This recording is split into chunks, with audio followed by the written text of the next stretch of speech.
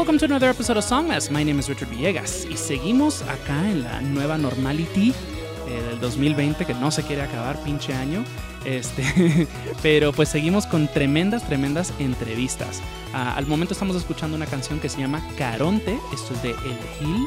Así que vamos a terminar la canción y ya volvemos con un invitado muy pero muy especial.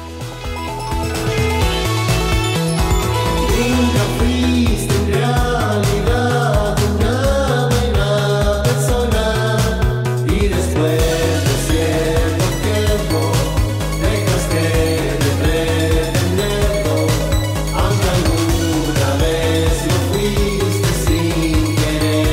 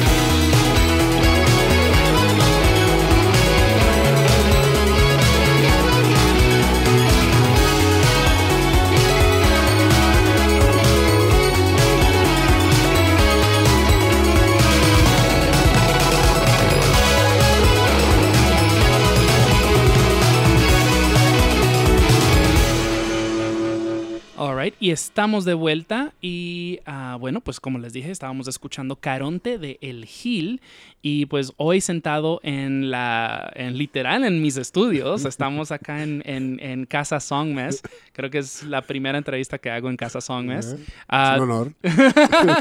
Tenemos a El Gil desde Chihuahua, el norte mexicano representado en Casa Songmas. Siempre un honor. ¿Cómo andas, Gil? Muy bien, sobre todo muy bien comida. Ahorita que me diste una ensalada muy sabrosa. Quizás con exceso de queso,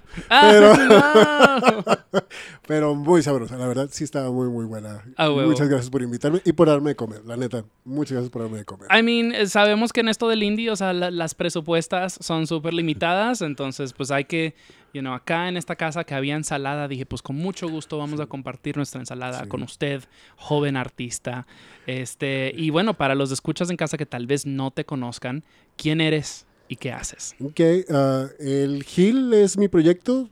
Mi nombre es Gil Espinosa.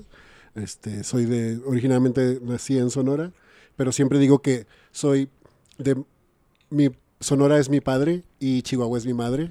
Porque para mí Sonora es como esta figura a la que le tengo que rendir, honrar y que me juzga de cierta manera. Y Chihuahua es un espacio que me dio mucho amor, muy maternal. Uh-huh. Entonces, soy persona no binaria, me asumo como persona no binaria, es decir, que considero que traigo las energías masculinas y femeninas y las quiero aprovechar y las quiero trabajar, pero no es solo una cuestión de sexualidad, sino también es una cuestión de identidad en todos los aspectos. Uh-huh. Por eso digo, soy de Sonora y soy de Chihuahua, porque no soy una persona no binaria que puedo ser de varias partes al mismo tiempo. Creo que las personas migrantes lo pueden entender muy bien, es lo que te identificas en donde estés y cómo estés, pero sin olvidar de dónde vienes.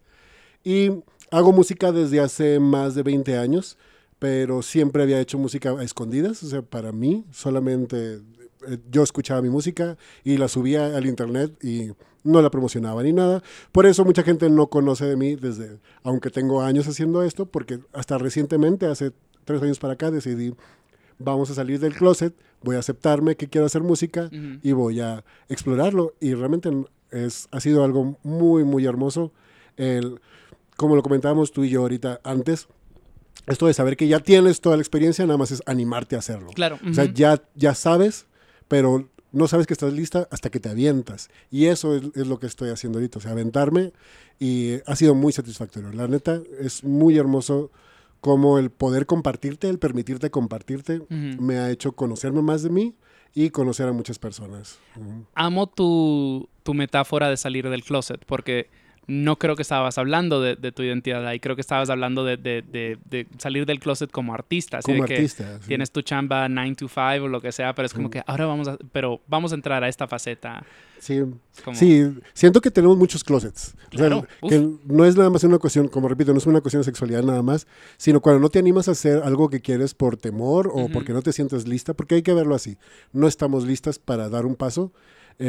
Yo a mí, aunque te digo, estudié producción musical, o sea, algo que siempre quise hacer, pero yo misma me puse trabas, yo misma decía, no, es que no, o sea, lo que quiero hacer es muy peculiar, no, es que para qué, o sea, yo no tengo nada que decir, pero fue un trabajo de muchos años también fue muy enriquecedor trabajar en otras áreas, te digo, trabajar dando clases, trabajar en áreas de derechos humanos, todo eso ha enriquecido lo que estoy haciendo ahora. Entonces, incluso dentro del closet, creo yo que se puede vivir una vida saludable.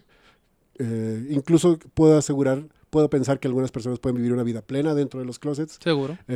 Cada quien decide cómo vive su vida. Pero para mí llegó el momento de decir, o sea, ya, basta. O sea, no puedo estar aquí, no puedo guardarme esto, tengo que compartirlo. Hablando tanto de Sonora y de Chihuahua, que pues eso es vaquero country.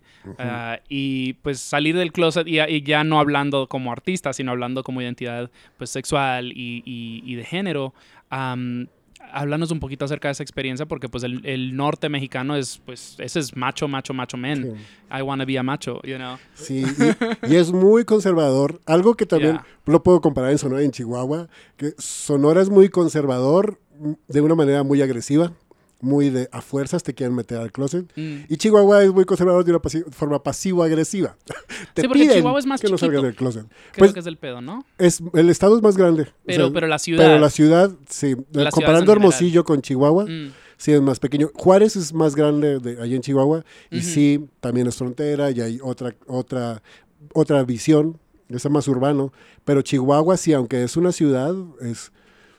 Sobre todo en los círculos en los que te mueves, pero yo creo que es en todos, porque me he movido en varios círculos y en todos es lo mismo. Hay mucho conservadurismo, pero muy pasivo-agresivo, ¿no? O sea, no es como en Sonora que te quieren obligar a que regreses al closet, sino es como, te piden que por favor no salgas del closet. O sea, no tienes por qué andarte mostrando, no tienes por qué andar haciendo todo esto. Quiero que quede claro que aquí en Songmes somos muy acogedores con los pasivos agresivos, pero hablando de Chihuahua, que ambos son lugares que pues he visitado, que he tenido la gran fortuna de visitar. Le quiero mandar un saludo a la familia en Chihuahua, muchos quienes han sido invitados ya acá al show, el Tan, Señor Amable, Magio Bus, Señor Trigger, y Oliver Galván del Don Burro. Entonces hay Chihuahua bien representada acá en Songmes. Pero sí, tienes toda la razón, o sea, porque siento que Hermosillo, a su manera, Hermosillo ya es más como... Se siente más frontera que Chihuahua. Se siente más, un poco de esa más influencia gringa. Tal vez lo siento un poco más progresivo. Tal vez por las personas con las que estuve rodeado. O sea, si me pongo a pensar en estos Señor Kino, los Sgt. Papers, toda esta cultura alrededor de Parque La Ruina, el hecho de que hay festivales de cine. O sea, se siente un poco más abierto. Ahí fue donde nos conocimos el año pasado en el Posadelic. También, queridos escuchas, vayan y escuchen esos episodios que nos quedaron bien bonitos. Pero sí, en Chihuahua sí fue bien raro, porque fui y me quedé con el amigo Magio Bus y me quedé en su casa y me dice así de que mis papás son bien conservadores. Les tuve que decir con anticipación de que eres gay, que venías para acá, y estaban así de que, ¿seguro? Y yo, ajá. Llegué con pelo azul, ni siquiera lo procesé. Pero llegué peliazul y estaban así de que... Pero, o sea, siempre fue buena onda. Nunca tuve un problema. Pero sí, hasta que pues ya cotorreamos, era de... bueno, pues buen pedo, ¿sabes? Pero sí, es complicadón. Definitivamente, pues... Y vamos a abordar estos temas un poquito más. Pero sí, estas experiencias de no, como... pues fue bonito ver, por ejemplo, en el Posadélica La Bruja de Texcoco. Okay, sí. Y que hubo ese espacio de conversación y de diálogo. Creo que ahí fue donde nos conocimos específicamente, sí, ¿cierto? Sí. Hubo una entrevista, ¿te acuerdas que presentó su documental? Ella un día antes al Posadélica. O sea, realmente no solo estuvo presente en el cartel, sino que también se le dio un momento, que eso se me hizo muy, muy, muy chido, sí. Que se le diera este momento a la Bruja de Texcoco para que se presentara más allá de musicalmente, que también su show fue muy bueno. Muy hermoso. Buenísimo. O sea, sí. Y sabes que específicamente los gringos, los extranjeros que estaban ahí, están así de que eso fue lo más verga de todo el festival. Porque tenía como mis dudas de ver a la Bruja de Texcoco en el Posadelic, porque era como que pues esto es un festival de música psicodelia. Pero se me había olvidado porque pues ahorita pues todo el psych es como y distorsión.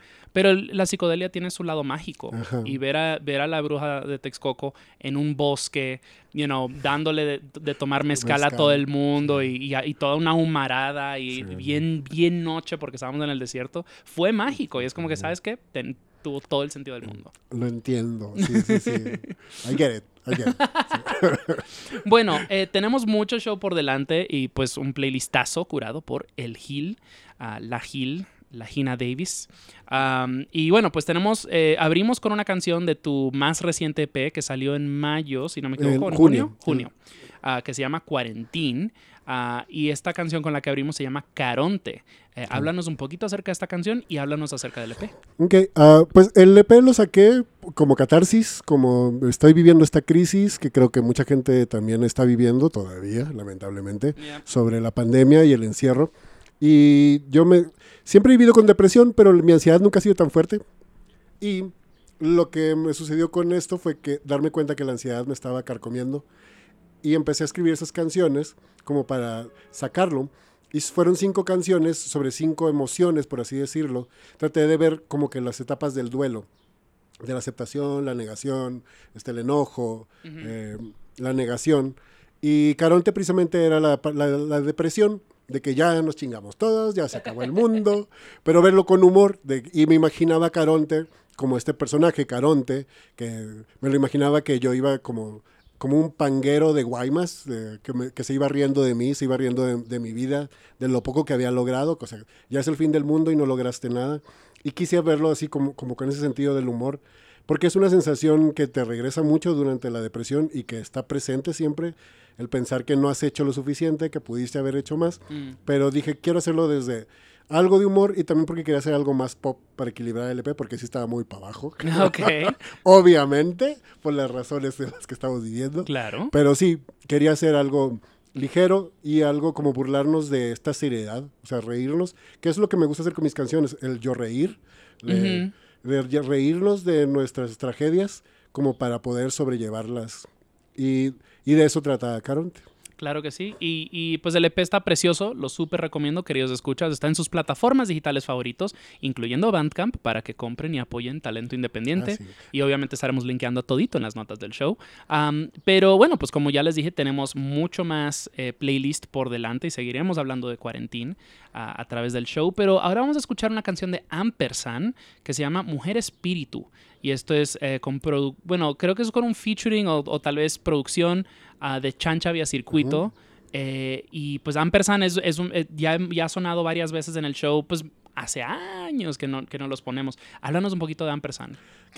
Esta canción en particular me gusta mucho porque tomaron un texto de María Sabina. Y es la letra de María Sabina, que era una mujer que una bruja, por así decirlo, que trabajaba mucho con... como Santa Sabina, de ahí viene. De ahí viene Santa Sabina. Era una, no quiero decir sacerdotisa, pero se me fue era como una chamana. Era un personaje muy importante, exploraba mucho a través de los hongos. Y una vez escribió este poema, Mujer Espíritu, y lo que hicieron Ampersand, ahora producidas por Chancha Vía Circuito, fue ponerle música. Y para mí... todas las canciones que elegí son canciones que he estado escuchando mucho durante esta etapa de la pandemia, porque me tranquilizan, me hacen sentir bien. Y sobre todo esto de esta canción de Ampersand, hay una línea que me encanta que dice, soy la payasa sagrada. Y para mí fue como que una tacha que me tronó. Dijiste, sí soy. Soy. Así, yo soy la payasa sagrada. Yo las hago reír, vénganse a reír. Y por eso amo esta canción, la amo totalmente. Se me hace muy, muy hermosa. Pues excelente, entonces escuchemos esto ahora. De nuevo, la canción es Ampersand, esto es de Mujer Espíritu, con pues asistencia de Chancha vía circuito, y ya volvemos con más, El Gil.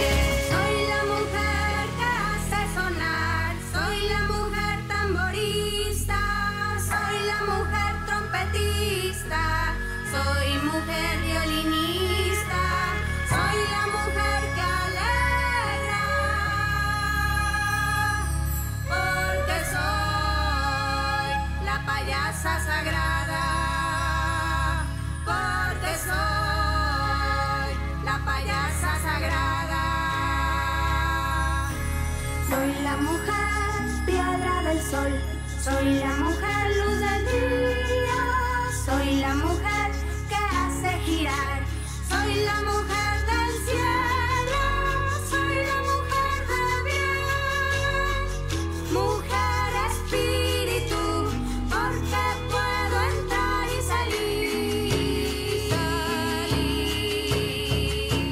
en el reino de la muerte. En el reino de la muerte.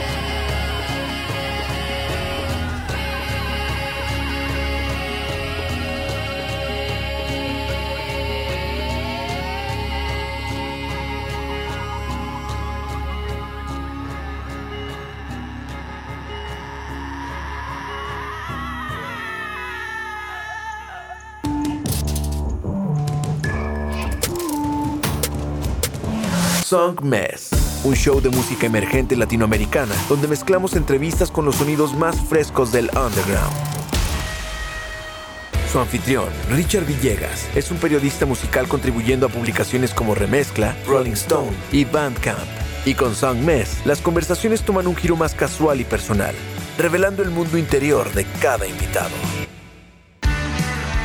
Song Mess está disponible en todas las plataformas digitales y lo puedes escuchar por Radio Nova Costa Rica todos los lunes y jueves a las 9 de la mañana. Song Mess.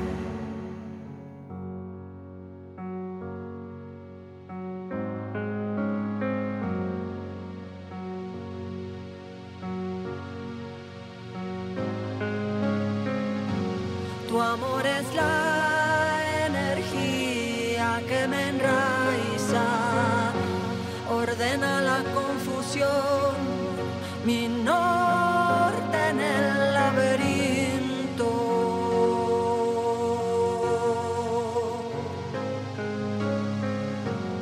Tu amor es la llave que abre los reinos, la ruta a la libertad, real escalera al cielo. Tu amor es, tu amor es, tu amor es, tu amor es, tu amor es vitamina, el dolor elimina, las fuerzas se combinan, las auras se iluminan. Tu amor es medicina, más de lo que imaginas, nuestras almas germinan y mi canto se afina. Tu amor es una fuente, tu hormona en mi torrente, descarga una corriente de luz íntimamente. Tu amor es dopamina, libera oxitocina, me da serotonina, química de la fina. Tu amor es, tu amor es, tu amor es, tu amor es, tu amor es. Espiritual, espiritual, espiritual, espiritual, espiritual, espiritual.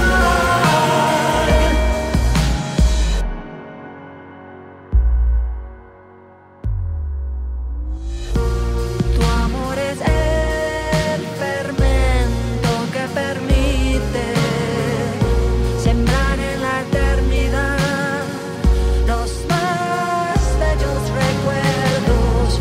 Tu amor es el motor que nos impulsa, gozaremos el porvenir, evolucionando juntos.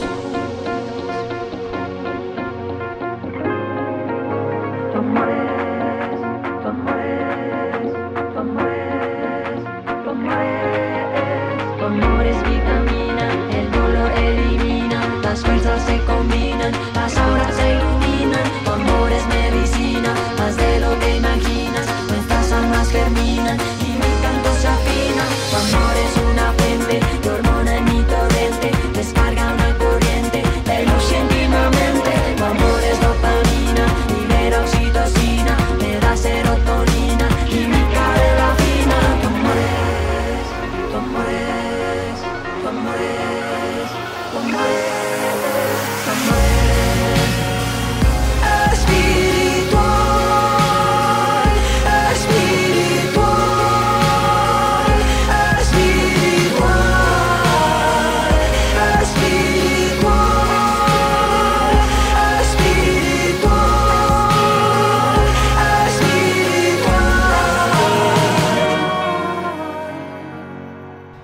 Alrighty, estamos de vuelta. Y la segunda canción que escuchamos ahí es Tu Amor Es, y esto es de Aterciopelados. Y creo que esto es de su más reciente disco. Háblanos un poquito acerca de esta rola. Sí, claro, Oscura es el disco que sacaron hace como 2 años. Y realmente me gustó mucho porque me revivió el amor a Terciopelados. Ok. Me gustaba mucho Terciopelados en los 2000, cuando se hicieron así más electrónico. También los rockeros, sí. Pero ahora con este disco las sentí más maduras y resoné mucho con varias canciones. Y en particular esta canción que dice que tu amor es algo muy espiritual, que liberas endorfinas. Todo se me hizo algo muy, muy, muy hermoso. Muy hermosa se me hace esa canción. Y también la estaba escuchando mucho en la pandemia. Porque mi terapeuta me recomendó cantarme canciones de amor. Ah, huevo. Y realmente sí funciona, sí lo recomiendo. Y esa canción me la canto a mí. Y es como decir, o sea, sí, puedes, o sea, tú puedes crear sus espacios de amor, tú no necesitas nada más ni nadie más para crear esto. Y se me hace muy, muy hermosa esta canción, cantada para mí. No, y claro que sí. By the way, primero que todo, antes de seguir adelante, quiero hacer una corrección. El EP se llama Cuarentino, no Cuarentín. Es que he estado cantando la canción Cuarentín, que no pusimos, pero la he estado cantando todo el día. Pero quiero retomar ese tema de no, como esta espiritualidad, de este como pues mayor entendimiento, o sea, pues algo que decías al comienzo del show, te identificas como una persona no binaria, y, más allá, o sea, ya te pregunté acerca de que, ay, bueno, ¿y qué tal con los vaqueros o lo que sea? Pero antes, cuando estábamos comiendo, hablábamos acerca de cómo escribes. Tuve esta semana la oportunidad de verte en una sesión muy íntima, en We Are Not Zombies. Éramos como 8 personas antes de que se escandalicen personas. Pero... Y te decía, o sea, me recordó un poco como cuando veo a Me Llamo Sebastián en vivo. Temáticas muy distintas y estilos distintos, pero al final eran, pues, personas con guitarra y algo muy emocional. Y esa es como la temática. Es como... Es la emoción, Porque, por ejemplo, hablábamos de Belafonte Sensacional. Israel de Belafonte, a menudo, cuando no toca con la banda, se sienta él nomás con su guitarra acústica. Pero es un feeling muy distinto. Es más como de poeta, trovador. No es algo muy gutural o emocional de la manera que, pues, tal vez tú, o como decía él, Me Llamo. Y hablábamos de estas diferentes perspectivas de escribir una canción y de cómo comunicar pues lo que sea que vienes a comunicar como artista. Me interesa ahondar un poquito de eso, hablar de cómo escribes canciones y de pues si tienes ciertas como perspectivas en las que te gustan abordar estas canciones. Pues sí, mi principal preocupación cuando hago una canción es que sea algo auténtico, o sea, y que sea algo que yo estoy sintiendo. Y sobre todo sí mido mucho mis palabras, cuido mucho mis palabras. Cada verbo que utilizo, cada adjetivo que utilizo está muy, muy, muy pensado. Pero siempre es con el objetivo de transmitir emoción. Como te decía también, yo no canto diokis y quiero que mis canciones reflejen esa emoción. Y yo considero que no tiene que estar peleada la razón con la emoción, es decir, el corazón y la razón, que le decimos la corrazón. Se me hace que es algo muy importante, o el pensentir, el poder mezclar lo que estás pensando con lo que estás sintiendo. Creo que es algo muy valioso y muy necesario, sobre todo en estos tiempos de neoliberalismo exacerbado. O sea, realmente me gusta tener esta idea de compasión hacia mí mismo y hacia las personas y buscar, sobre todo hablar de las emociones, porque siento que es un tema que nos incomoda. Si no estás hablando de amor, y sobre todo de desamor, que eso es lo que más me frustra, que muchas canciones de amor, que se consideran de amor, realmente son canciones de desamor y de abandono y de soledad. Y siento que también podemos explorar otras emociones, también igual de válidas, pero que quizás por cuestiones culturales, como también hablamos mucho del status quo y todo esto, claro, consideramos que no se deben de tocar. Y a mí sí me gusta, sobre todo en mis performances, porque yo sí lo admito, en mis grabaciones no lo he logrado transmitir como lo transmito en vivo, pero en vivo sí me interesa transmitir esta emoción cruda, dejar salir la voz lo más que pueda, conmover, hacer llorar, o sea, y no para hacer sufrir a la gente, sino para buscar que tocarte el nervio, y eso te puede, como me decía alguien que estuvo en el show, que me decía, es que fue algo que sentí que me renovó, o sea, estuve ahí, viví, sentí algo muy hermoso y me siento renovado y te agradezco por eso. Es catarsis. Sí, es eso lo que busco. Crisis y catarsis. Okay, o sea, si tenemos la crisis, hay que buscar la catarsis. Ese es el nombre de tu próximo EP. Crisis y catarsis. Crisis y catarsis. Sí, es un círculo, no es vicioso, es un círculo virtuoso. La crisis y la catarsis. Claro, o sea, y es terapéutico. O sea, literal, recién escribía pues una nota acerca de algo y es como que, pues sí, es un desahogo. Hay veces que es como tienes todas estas emociones. O sea, el 2020 es niveles de estrés sin precedente. Sí. Y es como que, pues, qué vas a hacer con esas emociones. O sea, pues hay quienes no pueden crear en ello y está bien, pero hay veces que pues es terapéutico como metabolizar ese estrés, esa tensión. Sí, totalmente de acuerdo. O sea, si ya estamos en crisis, yo pienso, pues hay que buscarle el lado amable y a lo mejor lograr cierta catarsis, a lo mejor lograr cierta transformación a partir de eso. Y entiendo que no todas lo podemos hacer, como bien lo dices, pero yo sí puedo hacerlo, pues lo quiero compartir, o sea, porque algo puede ayudar. Sí, como te decía, tener compasión hacia mí y hacia otras personas. Sí, lo que quiero compartir son esas canciones como para... Yo sé que puede sonar muy narcisista, porque lo es, pero sí siento que puedo ayudar. O sea, el compartir tu mensaje, el mensaje que sea, puede llegarle a alguien que le va a convenir. Él, como decía una escritora, que no recuerdo su nombre, pero yo escribo simplemente escribo porque yo sé que a alguien le puede servir lo que escribo. Y ya con eso, para mí eso es suficiente. O sea, mandar el mensaje y a que le llegue a quien le pueda llegar. Definitivamente. Quiero irme bien atrás. Cuando pues el Gil todavía no existía como artista. ¿Cómo empiezas a incursionar a esto de la música? Siempre me gustó la música desde muy niño, pero como en la secundaria empecé a escuchar música ya como, le digo como profesionalmente, entre comillas, porque realmente me ponía a escuchar música todos los días, 3 horas, 4 horas me ponía a escuchar música. Y conocí a varias bandas que me emocionaron y que dije, esto es lo que quiero hacer. Entre ellas The B-52s y Nene Cherry, como te comentaba. Y realmente me abrieron el mundo porque para mí fue algo, sobre todo The B-52s, fue algo muy fresco. Fue mucho humor, pero también mucha emoción y algo muy juguetón. Y dije, esto me gusta hacer. Y el Gil es precisamente como una extensión de aquella persona que quería hacer música juguetona, que quería hacer música alegre, pero también pues mi depresión, que la he vivido desde entonces también, le ha metido esta onda también de reflexión a partir del dolor. Entonces me gusta jugar con el dolor, pero me gusta usar con la transformación del dolor. Y durante muchos años escribía canciones. O sea, realmente es una historia un poco trágica porque en mi casa no les gustaba la idea de que hiciera música. Sure. Sí, mi mamá en particular, que la amo, y ya falleció, yo creo que por eso la amo. No es cierto. Sí la amaba, vida. Pero ella, por esta misma onda de protección, siempre me trató de sacar del camino ella venía a esta generación que te decían, es que tienes que encontrar un trabajo estable, que ya no existen. La mía también. Sí, que ya no existen esos trabajos, pero bueno, agradezco sus intenciones, pero sí me saboteaba. Tiraba mis cuadernos de canciones, ella no me quiso apoyar para estudiar música, sino tuve que convencerla tuve 3 años y cambié de carrera varias veces para que dijera, ok, si vas a estudiar lo que quieres. Y por eso, y sí siento que por eso también no me dediqué a esto desde hace mucho tiempo, porque sí tenía yo estas trabas. Como te decía, estaba en el closet de que yo lo consideraba un hobby. Y aunque siempre me ha llenado de mucha alegría, siempre me ha llenado de plenitud, pues no lo exploraba por no seguir mi instinto. Que eso es, creo que es lo más valioso, seguir tu instinto.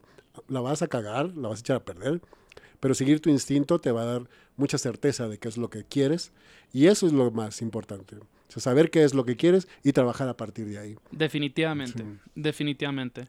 Quiero volver al tema identitario por un segundito. Por eso es que me gusta siempre como almorzar o tomarnos una cheve antes de la entrevista. Por eso es que extraño mucho las entrevistas en vivo. Que, by the way, queridos escuchas, estás en vivo. Pero estábamos hablando y me gusta calentar motores porque pues te empiezo como a entender un poquito más y siempre con mis invitados. Y hablábamos un poquito de públicos. O sea, porque decías así de que pues, el público LGBT realmente no te pela tanto como uno pensaría. O sea, y eres bastante... Es bastante externo, lo hablas bastante. O sea, cualquiera que te siga en Twitter sabe que siempre estás hablando, acerca de estas disidencias y en lenguaje inclusivo y y whatever. Y es como que, pues, hay veces uno pensaría de que, pues, siendo un artista de nuestra comunidad, o sea, que la comunidad estaría así como al frente. Pero te hablaba también de que es una frustración que yo siento saliendo a un antro, por ejemplo, y que solamente suena Madonna y Kylie y Dua Lipa, lo cual me encanta, sure, pero ¿por qué no suena Javier Amena? ¿Por qué no suena Mula? ¿Por qué no suena, este man? O sea, hay mucha música que tiene sentido ahí, pero que no... Simplemente no le damos el espacio o la cabida a un artista de nuestra comunidad. Entonces, me pregunto, o sea, acerca de esos diálogos, acerca de ese conflicto, o sea, ¿cómo lo has vivido tú? Sí, como te decía, sí siento yo que es muchas veces una cuestión de sesgos, porque yo, por ejemplo, tengo muchas amistades que aman a Javier Amena, por ejemplo, y la escuchamos en fiestas privadas, pero no la escuchamos en espacios, o sea, sí nosotros en espacios públicos, pero yo nunca la he escuchado, pocas veces la he escuchado en un antro o en un lugar así, y siento que es también esta idea como que hay un sesgo de que esta es música para consumo público y esa es música para consumo privado. Claro. Y eso yo también lo puedo ver con mi música, porque siempre me han dicho, es que tienes muchos fans de Closet. O sea, mucha gente me escucha, pero yo no conozco a esa gente. Nadie habla sobre lo que hago. Pero yo sé que me escuchan. O sea, y de repente sí se me acercan gente y me dices que haces algo muy hermoso. Y yo, chido, gracias. Pero sí pienso también que, por ejemplo, que sí, no tengo un público grande LGBT, pero creo que más bien mi público es un público reflexivo, sin importar su orientación y sin importar su identidad, sino que la gente que me escucha es gente que está dispuesta a sufrir y disfrutar ese sufrimiento o a gozar y disfrutar ese gozo. Y sí, te digo, no me frustra tanto el no tener un público LGBT, me frustra más bien el que no haya espacios que sean más abiertos para escuchar propuestas nuevas. Creo que ese siempre es para mí lo más problemático. Claro. De que tener ese sesgo de que si no es algo que viene de un conglomerado, que si no es algo que viene a través de comerciales, no lo consumimos tan fácilmente como algo que viene desde una manera independiente. Sí, porque es interesante, o sea, porque yo nunca le diría a alguien quédate en el closet por tu carrera, qué asco, qué hueva, pero sí, hay muchas veces como que inmediatamente oyen queer, trans, gay, lesbiana y es como que clic, bye, sí. ya estás en esta otra categoría. Sí. O sea, alguien como Torreblanca, yo no necesitaba que Torreblanca saliera del closet para saber que era gay, porque el melodrama de sus canciones, o sea, es un melodrama, o sea, cada una es una obra de teatro, es una cosa enorme y es como que solo locas escriben así, you know? Entonces, es muy teatral. Sí. Entonces es como, pero siento que ahora que sí salió del closet, o sea, me da, bueno, no siento sí o no, porque pues pandemia, pero me da miedo, de no, tampoco es que sea así como el fan número uno de Torreblanca, lo que sea, somos amigos, pero pues más de que me pregunto, o tal vez me da un poco de miedo de que sí como que lo tiren al gueto del arco iris, ¿sabes? Y es como que podemos... O sea, la idea es trascender. O sea, yo escribo en mi trabajo mucho acerca de artistas LGBT, pero es como... La identidad simplemente es la razón por la que pues, están tal vez en esta nota o lo que sea, pero nunca es el tema es la música. O sea, la razón... No, y tampoco eso, o sea, porque pues a veces simplemente es como que esta rola está chida. Y ya, you know. Sí. Entonces es un poco... Hay muchas cosas que tenemos que cuestionarnos a nosotros mismos, pero también a los que nos rodean. Sí. Y pues exigir más de nuestros antros, nuestros DJs, nuestros medios, nuestros amigos y amigues. Sí, yo creo que también lo bueno de la visibilidad es que normaliza, y eso es lo que se va a encontrar en algún momento. Yo pienso mucho, por ejemplo, en Juan Gabriel, que todo mundo sabía que era gay. Bueno, no sé, nunca lo dijo. Lo cambió todo, ¿eh? Sí, el Noa Noa. Sí, es que tengo un tatuaje del Noa Noa y sí, definitivamente sí. Esa visibilidad y la sí. Tiene que ver con el por qué. Y, por ejemplo, yo sí siento que lo que hago puede ser muy Juan Gabrielesco, porque, te digo, tengo un público, y es algo frustrante, tú lo viste en el performance, que éramos 2 personas LGBT. Bueno... No quiero asumir. Hay uno que estoy esperando que tal vez sí. Sí, no quiero asumir de más, pero así abiertamente claro. Éramos 2 personas nada más. Era un público buga totalmente. Y sí se movieron, sí se conmovieron, sí resonó con ellos lo que hago. Y se me hace chido. Pero también sí te queda como que esa cosita de que pues yo me hubiera sentido más a gusto si hubiera habido más gente LGBT.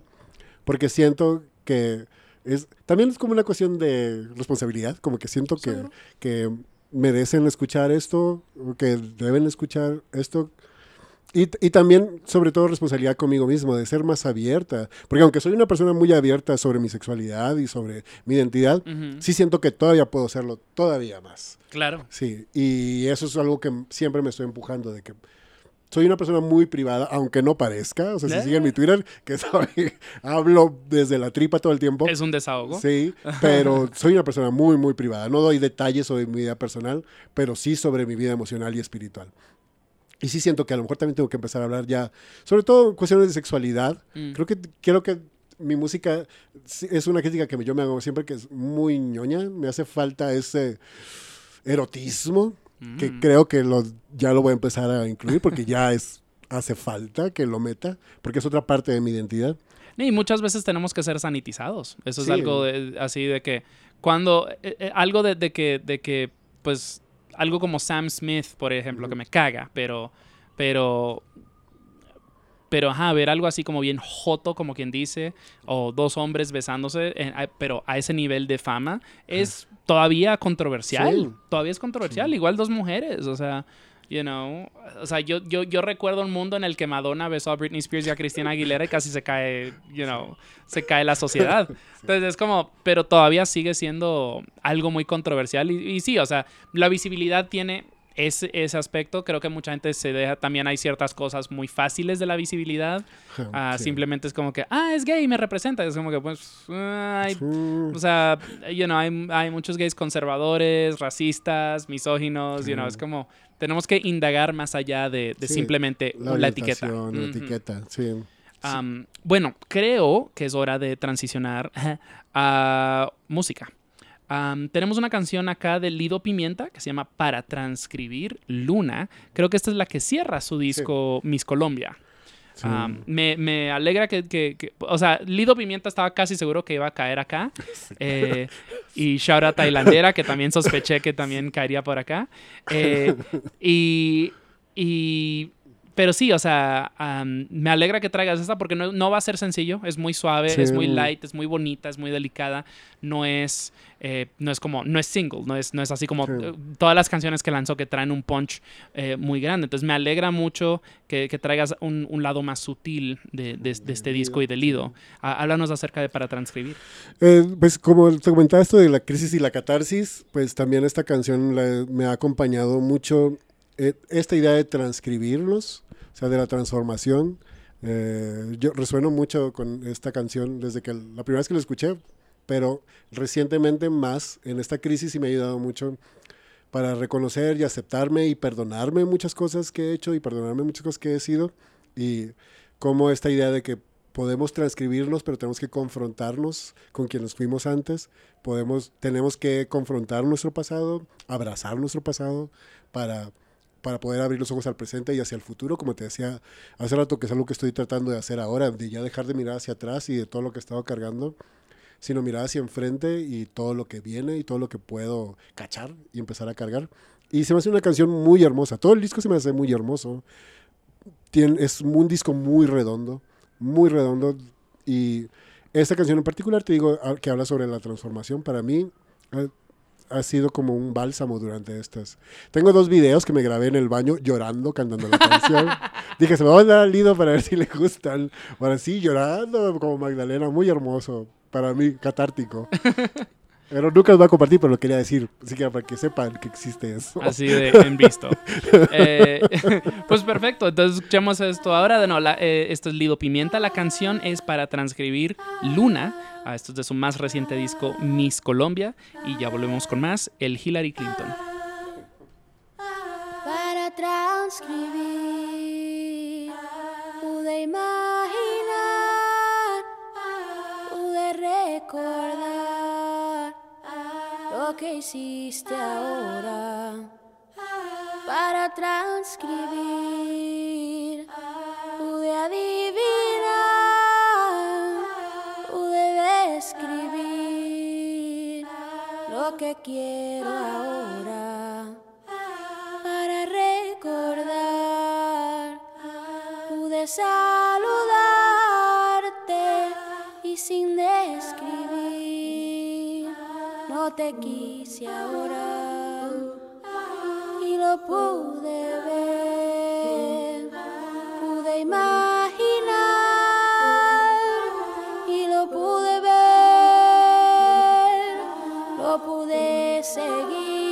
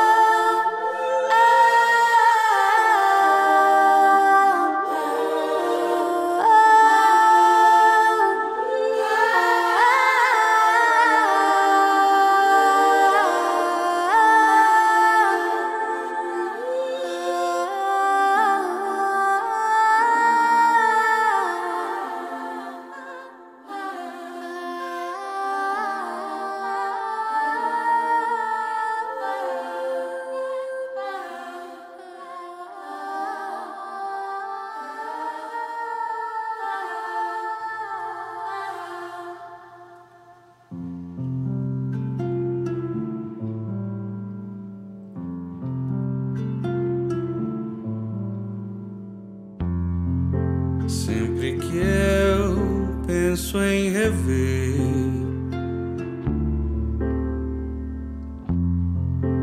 um pedaço de você, farei com calma, amor, farei como não fosse nada. Eu fecho os olhos e arrisco teu rosto. Teremos tudo se tudo tem gosto. Vai surgir, vai surgir, vai surgir,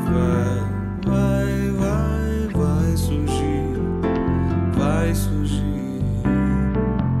Vai surgir, vai.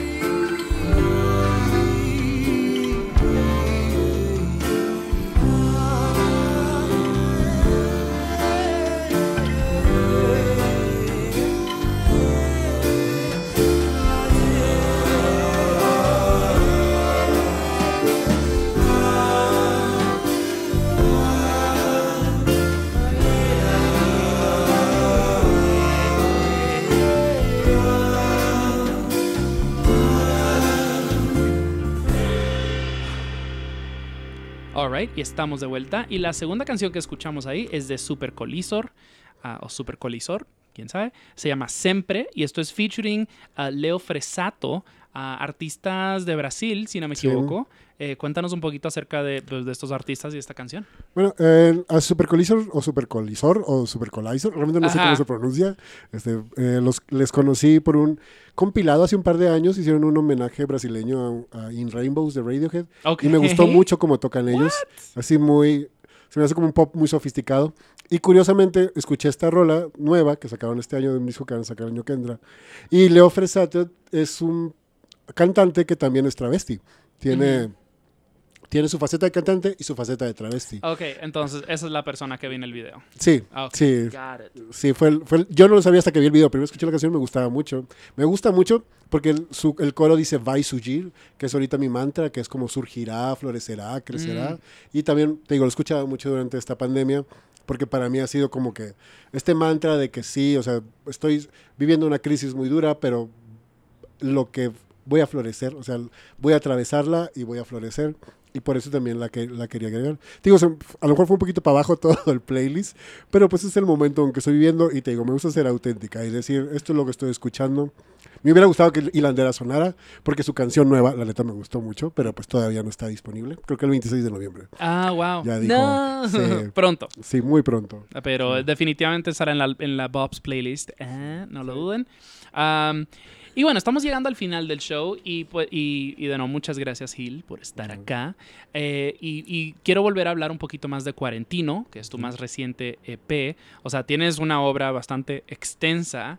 Demasiado extensa, me has dicho. Y luego, te conocí con Ray Way, que es la canción con la que vamos a cerrar, pero cuando me metí a tu Bandcamp, que qué bueno que estás en Bandcamp, o sea... Desde hace 10 años estoy en Bandcamp. Hay quienes se hacen de rogar, no lo puedo creer, ¿en serio? No entiendo la verdad. Para mí Bandcamp es el futuro, o sea, y es mi presente. Yeah, for real. Sí.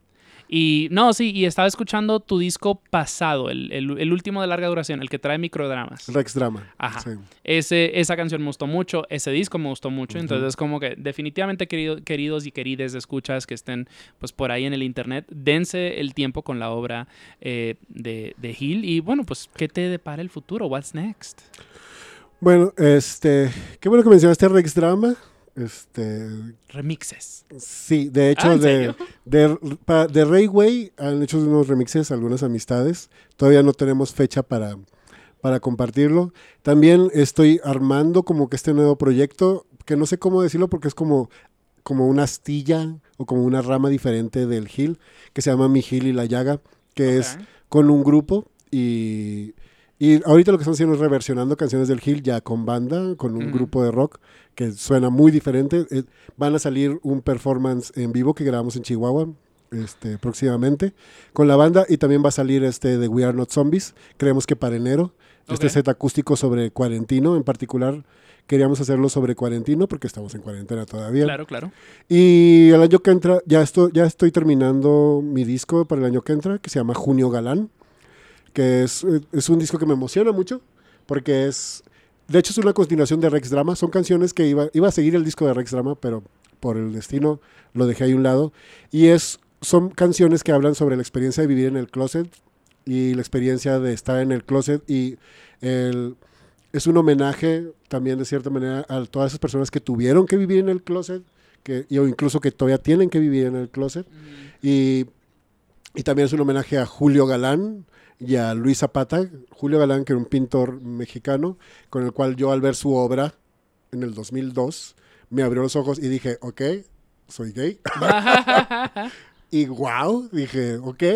Y Luis Zapata, un escritor que cuando leí su novela En Jirones, también la leí y dije, ok, me enamoro de hombres. A huevo. O sea, y se me hace, y quiero hacer como que este disco sobre esa experiencia de cómo es, como te decía hace rato, cómo incluso puedes tratar de tener una vida plena, saludable en el closet, porque yo sí creo que sí se puede, porque hay gente que nunca va a poder salir de ese closet y eso no quiere decir que sus vidas sean tragedias. Sí, porque eso es muy controversial lo que estás diciendo. Sí, o sea, yo entiendo que sí, lo mejor es, y yo lo digo por experiencia propia, lo mejor es salir del closet, porque vivo una vida muy plena, pero también entiendo que todas vivimos nuestras vidas como queremos vivirlas o como tenemos que vivirlas y hay que respetar. y hay que también entender la idea de que no todas tenemos estos privilegios como poder salir del closet, Yep. y es respetable, y por eso quiero hacer esas canciones de amor sobre el closet, sobre la experiencia tan dura que es vivir en el closet, pero realmente también es muy valiente desde mi perspectiva vivir en el closet, sobre todo, y eso es lo que también lo que incluye en el disco, esta idea de que aquí en la Ciudad de México es muy diferente a la experiencia que Claro. tenemos en los estados, y en Completamente. los estados, y te vas a un pueblo más pequeño, es todavía muy diferente, y esas personas también son felices y esas personas también merecen ser respetadas. Y son historias, porque yo las viví, también las viví, que merecen ser contadas. Absolutamente. Y creo que esa es una nota muy bonita para ya ir cerrando el show. Me encantaría que le dijeras a nuestros escuchas dónde pueden seguirte en redes sociales, dónde pueden escuchar tu música, dónde pueden comprar tu música. elgil.bandcamp.com. So, Eso para mí es lo importante. Para todas las personas que se acerquen a mi Bandcamp, todos mis discos tienen temas extras, tienen cositas extras, porque para mí es una forma de agradecimiento a quien se anime a comprar lo que hago. También lo pueden encontrar en Spotify y en todas esas otras plataformas que no le dan dinero a los artistas, Hello. pero que nos sirven de promoción, la verdad, Yeah. mal necesario. En Twitter y en Instagram estoy como Maricuir. Me pueden encontrar como Maricuir, Marcuir. Y en Facebook creo que soy como el Gil et al. Pero realmente no uso mucho Facebook. Lo siento, Zuckerberg, no me necesitas. No te necesito tampoco. Pero ahí Pregunta, está. ¿estás en YouTube? ¿Tienes las Sí, rolas en YouTube? el Gil está en YouTube también. Sí, se Perfecto. puede encontrar en YouTube. Súper, Sí. súper. Sí, porque es algo que también estoy empezando a recalcar con los artistas, no solo Bandcamp, Sí. porque pues hay quien sube la rola a la agregadora y adiós, chao, pero pues YouTube y Bandcamp pues tienes que hacerlas individualmente y creo que y YouTube, o sea, es monetizable, o sea, hay gente que nomás Sí. está sacando así que ponen su rola, I mean, de que le genere sus plays ahí, o sea, no todo tiene que ser con un video. Ujú. Entonces, Rita Indiana, o sea, fue como, lo hizo este año y me pareció muy inteligente y yo, duh, claro, o sea, hay gente que escucha música exclusivamente en YouTube, so. Sí, mucha gente. Entonces, Sí. no vale la pena descuidar ninguna plataforma, queridos escuchas. Yo quiero aprovechar para recordarles que yo soy Richard Villegas y esto es Songmes. Y de nuevo, mi invitada es el Gil. Y bueno, pues pueden escuchar este episodio y todos los episodios de Songmes en sus plataformas digitales favoritas. Eso viene siendo Apple Podcasts, Google Play, Stitcher, Spotify, SoundCloud, Deezer, I don't know, Google, Grindr. Qué sé yo, búsquenos y ahí vamos a estar. En redes sociales todo @songmes, Facebook, Twitter, Instagram. Si nos quieren mandar su nuevo sencillo, su nuevo disco, songmesmusic@gmail.com. Con mucho gusto se los recibo. O sea, sí, está bien que me escriban un DM de vez en cuando, pero por favor, si quieren que los trate de una manera profesional, compórtense de una manera profesional. Igual, como mencioné al comienzo del show, todo lo que ha dicho el Gil estará linkeado en las notitas del show para que no se pierdan, para que no se me abrumen, al igual que nuestra playlist Bops, la cual actualizo todos los días, y nuestra tiendita online songmes.threadless.com. Así que tienen tarea, con lo que tengan curiosidad, tienen los links a su disposición, no tengan miedo. Tenemos una última canción que se llama Ray Way, esta es de El Gil. Me atrevería a decir que tal vez es tu rola más conocida. Sí, de hecho sí. Microdramas y Rayway son las dos rolas Ujú. más populares por mucho comparado con las demás. Sí, Y Rayway, sí. Y las dos las quiero mucho. pues háblanos acerca de Ray Way. Rayway, bueno, Rayway salió, es un disco que hice que son 3 EPs. 3 EPs en los cuales tomaba yo como que personalidades diferentes. Lo que hice fue en 3 discos, Ray Midi, Rex Drama y Rayway, que hablan sobre mi relación con la masculinidad. Y el Ray Midi era como empezar a explorar esta idea del autoconocimiento. Rex Drama fue mi decir, ¿saben qué? Ya basta, no soy hombre, bye bye. Y Rayway fue más bien como decir, ok, pues realmente sí soy hombre, aunque lo quiera negar. Y cada canción es sobre un personaje diferente. Y Rayway es como que el personaje que consume a todos, que es esta idea de vivimos, sobre todo, todas las personas vivimos con ansiedad y depresión, pero por cuestiones de masculinidad, los hombres tendemos a no pedir ayuda. Y a eso trata Rayway, como esta manera de que no pedimos ayuda, pero es porque realmente no sabemos cómo pedir ayuda, no sabemos reconocer nuestras emociones porque nunca hemos entendido bien nuestras emociones por cómo se nos ha criado. Y por eso le tengo mucho cariño a Rayway. También Curiosamente, los coros me gustan porque los hice inspirados en The B-52s. El coro de la canción, para mí eran Cindy Wilson y Kate Pearson cantando eso. By the way, una vez conocí a la Kate Pearson. Ay. Y pues, no fue o sea, ella fue increíble, pero no fue bajo las mejores circunstancias. Era algo de mi trabajo y pues en mi trabajo la cagamos y yo fui el que se tuvo que ir a disculpar con ella. Entonces, pero bueno, qué bonito sentimiento. Y pues vamos a terminar con eso. De nuevo, esto es Rayway de El Gil. De nuevo, mi invitado es El Gil. Yo soy Richard Villegas. Esto es Songmas. Muchísimas gracias por escuchar y nos escuchamos en la próxima. ¡Chau!